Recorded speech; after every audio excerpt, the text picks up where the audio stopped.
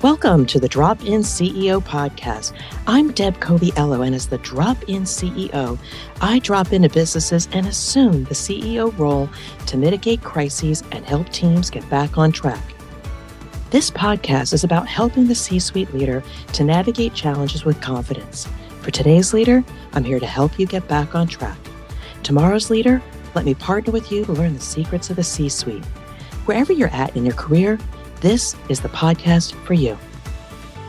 Hello, and welcome to another episode of the Drop-In CEO podcast. I'm Deb Coviello and the Drop-In CEO, and I am so grateful you have joined us for another episode of the podcast where week after week, I have the good fortune of sharing insights with you. Hopefully I inspire you. Hopefully in the end I provide amazing value so that you can improve your situation, improve the capability of your teams, and ultimately I want you to succeed. And again, Dave, thank you for imparting those wisdom. He only wants to see me succeed as the Drop-In CEO, and I want to see you succeed. So today, I have some things on my mind about, leaders sometimes drop into situations for which, they're highly capable. They're the go-to person. They're the reason why they drop them into a team. And then when they drop in, they find these teams are in chaos. They're not performing optimally. And sometimes the old playbook of just, having the perfect people on your team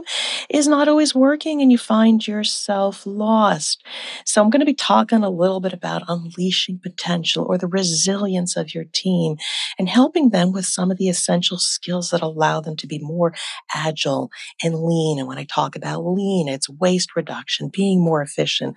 Ultimately, those are the things in the undertow that are detracting from the great work that you're trying to do. But as always, I always love to share a little bit of a story just to make it more real, get you a little bit more comfortable before I share some of these insights with you. And it is curling season for me. And by the time this episode releases, I will be probably on my way to Detroit, Michigan with a group of fine women that have hardly curled ever in a bonspiel or a tournament, which bonspiel is curling language. And when I look at the collective years of the three additional ladies coming with me on the team, they are maybe 4 years or less between the three individuals. Again, lovely people, highly talented, love the chemistry. And then I have my experience. I'm about a 16 or 17 year curler. The thing about this, which makes this super exciting, is that I get to share my love of curling with these women and also trying to create a team dynamic that at the end of the day, the outcome is that people feel like they belong. They feel like they've built friendships and relationships, that they've honed their skills, and overall it is a great experience. Now, not that we've set our expectations low. We want to make sure that one, we have a good time, that we are safe, that nobody gets injured in the process. And ultimately, we want to play our best in a collaborative way with great communication and achieve the best results that we can. And so what I need to do as the captain or the skip is to look at the collective capability of the people, look at their confidence, look at their technical skills, look at the conditions of the ice, look at what the other team is doing, and do we need to play an offensive or defensive strategy? At the end of the day, it's the outcome that we're looking for is confidence, great experience. And if we happen to win an end or we happen to win a game, then we reap the rewards of doing all the good work, all the stuff we need to do, and ultimately achieve a great outcome. So when you think about curling, I have to do my best. And again, it depends on everybody else. They need to come to the table to do my best to unleash their potential. So I share this story with you because, again, if you love the environment you're in and the people that you're around, you need to find a way to eliminate the barriers or evolve their skills to be able to achieve the outcome that you're looking for, not necessarily results. And you hear me talk about this over and over again. Businesses are sometimes short-sighted when they want to measure you only in terms of the results because it's very visible, or we've been smart enough to put some metrics around it. But the true thing that we should be measuring are the leading indicators of people's confidence and their capability and their capacity. But we've not yet put numbers around those things. And I bet you a smart person, or maybe if I have a moment, can create those scales to evaluate those three dimensions: confidence, capability, and capacity to do the work. When we close close those gaps, improve their performance in those areas, then their technical accomplishments soar. You unleash their potential, and ultimately you achieve those results. Now, a little bit of a framework for this where I want to spend some time imparting some thoughts with you so that you understand what this looks like, and maybe you can translate this into your own situation. So, key points for when I drop in.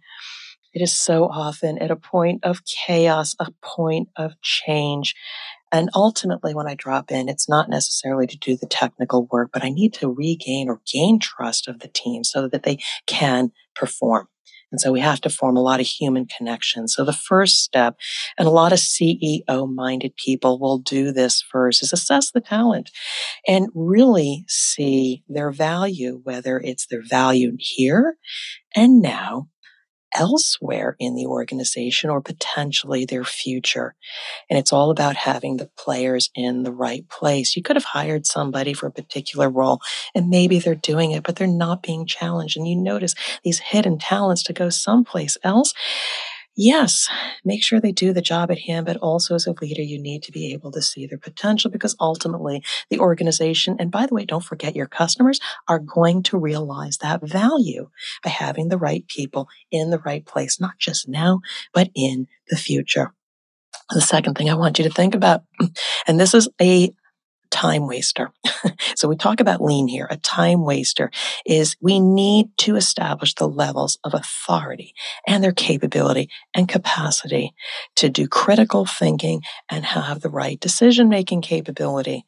When we strip this of our people, it is wrought with waste, because people have to check, they have to send emails, they have to have meetings.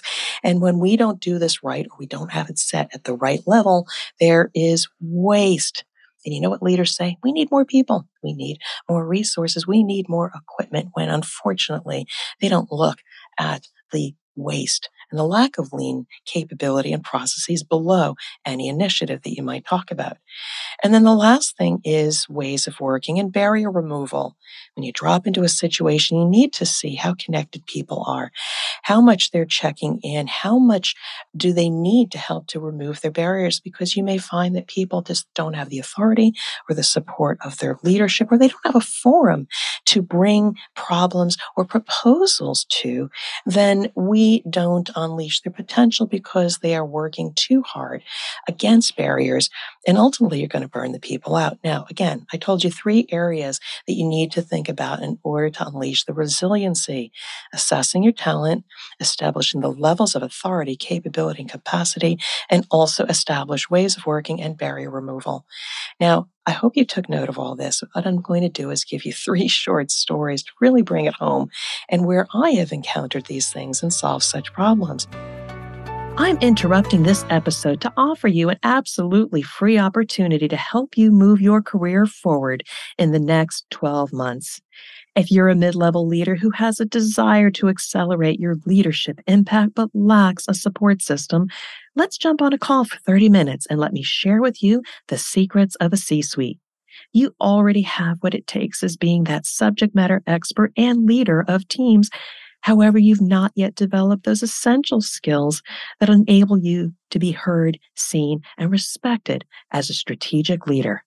Head over to my website, dropinceo.com, and click on my contact page and schedule a conversation with me.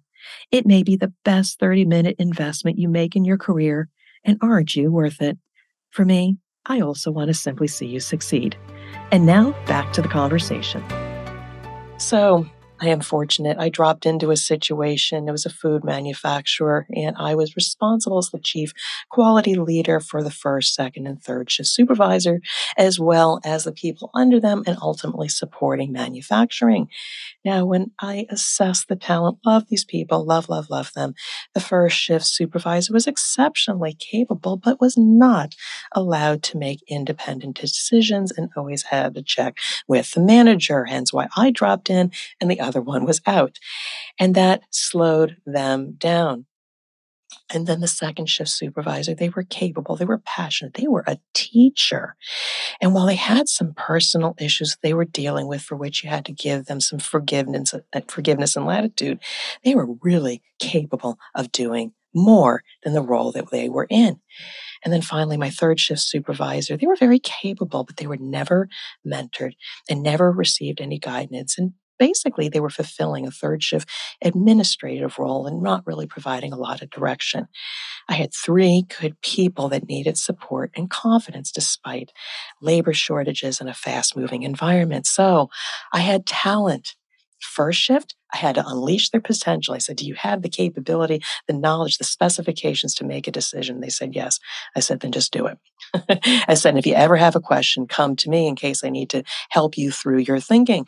The second shift person, amazing, great work that they did. I later found out that they got a new role after I departed that truly leveraged their thinking, their can-do attitude, and their leadership and their ability to teach and train others. So I'm so grateful that after I left the organization, they took the recommendation and moved them up.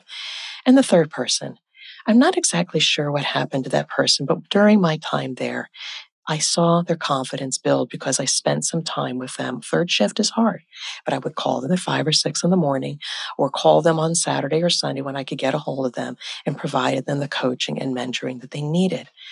I will tell you, by the time I left that assignment, we had confident people.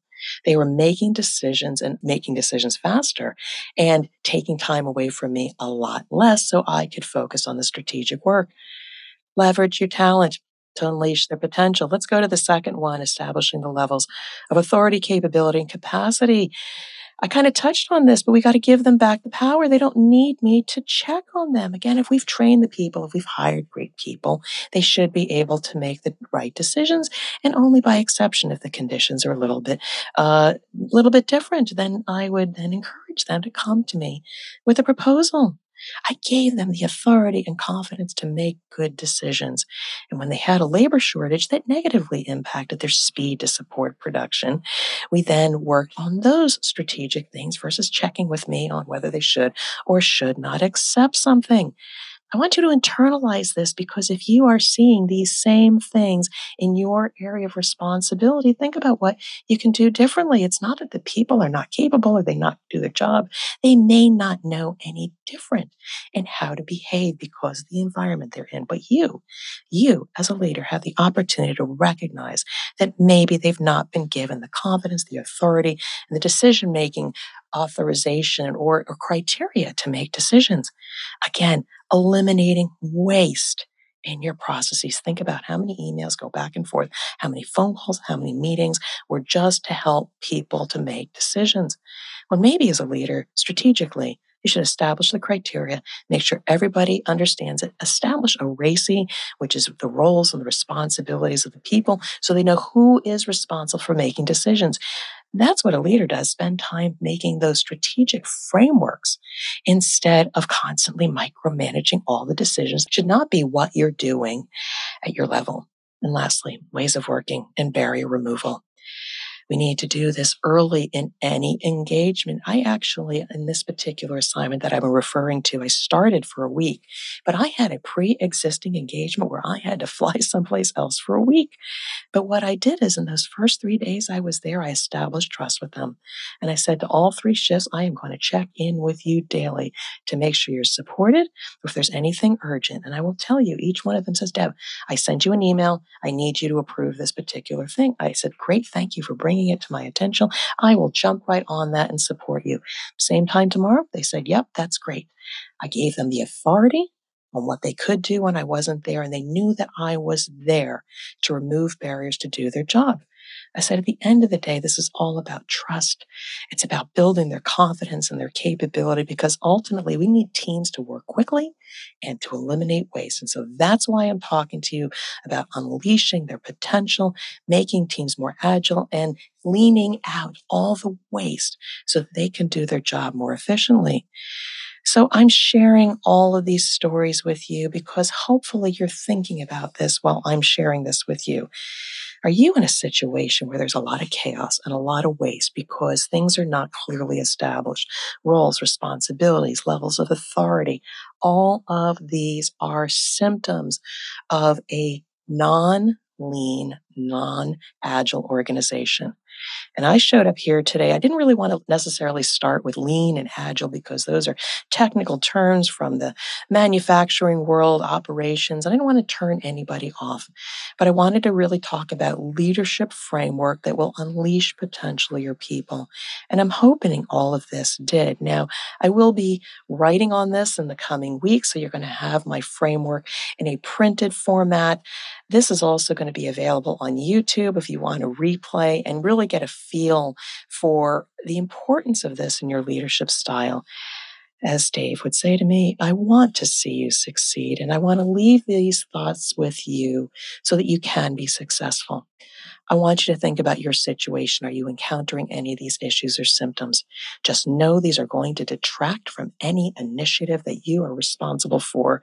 You need to clear these rocks, these pebbles out of the way so that the team around you can do their job in the most efficient way. Now, if you got this and there is somebody in your network you say they would benefit from this episode, please share it with them. I would be delighted if you shared it with them. We love downloads of this episode, YouTube videos, because then I know this is providing value. But I also, and I'm going to slow it down a little bit because I'm really, really talking to you. If this is bugging you, and you know you're smart, you probably should be able to do this yourself. It's not rocket science, but you just need somebody to talk to about your unique situation, how to apply this, and just talk through this because I would love just 10, 15, 30 minutes with you to just share my thoughts with you based on your unique situation because I want to help you to be successful this year. And if you want to connect with me, reach out to me on LinkedIn, Deborah A. Coviello, or the Drop-In CEO. That's one way you can get a hold of me, or go to my website, dropinceo.com, and go to my contact page and just message me. It's all me there on both those platforms answering. And let's just have a short conversation. There is no sales pitch. This is about building a relationship, building trust, and just helping you now because you never know, maybe we would work together in the future. And so with that, I'm grateful again. If I didn't thank you in the beginning for showing up, I will thank you for staying with me to the end. And again, just a big thank you for dropping in on the podcast where I have the great fortune and opportunity to use this platform and hopefully influence and inspire you and help you to be successful. So with that, I want to wish you well. I'm bringing this to an end, and I just want to leave you with hoping that this is a most successful week and month and year for you. So I just want to say thank you, and you be well. Thank you for listening to the Drop-In CEO podcast. I hope you are inspired by our conversation and can apply what you heard to your business or career goals.